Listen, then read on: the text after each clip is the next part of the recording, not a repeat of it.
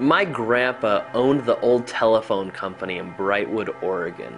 When he retired, something that he did was he gave the house and everything in it to my parents when they got married.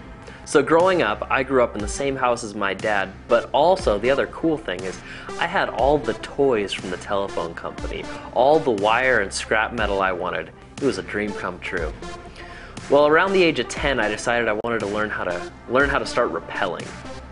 So I took a spool of wire and climbed up to the top of the skinniest tree I could find, tied a big chunk off there and grabbed a hold of this little red wire and kicked my feet off the tree, and of course the wire snapped and I woke up face down in the dirt.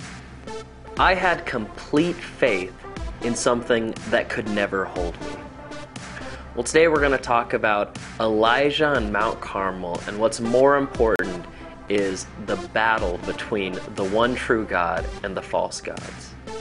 The prophets of Baal had complete faith in something that could never save them, something that could never provide, but Elijah had faith in the one true God, and his faith was very effective.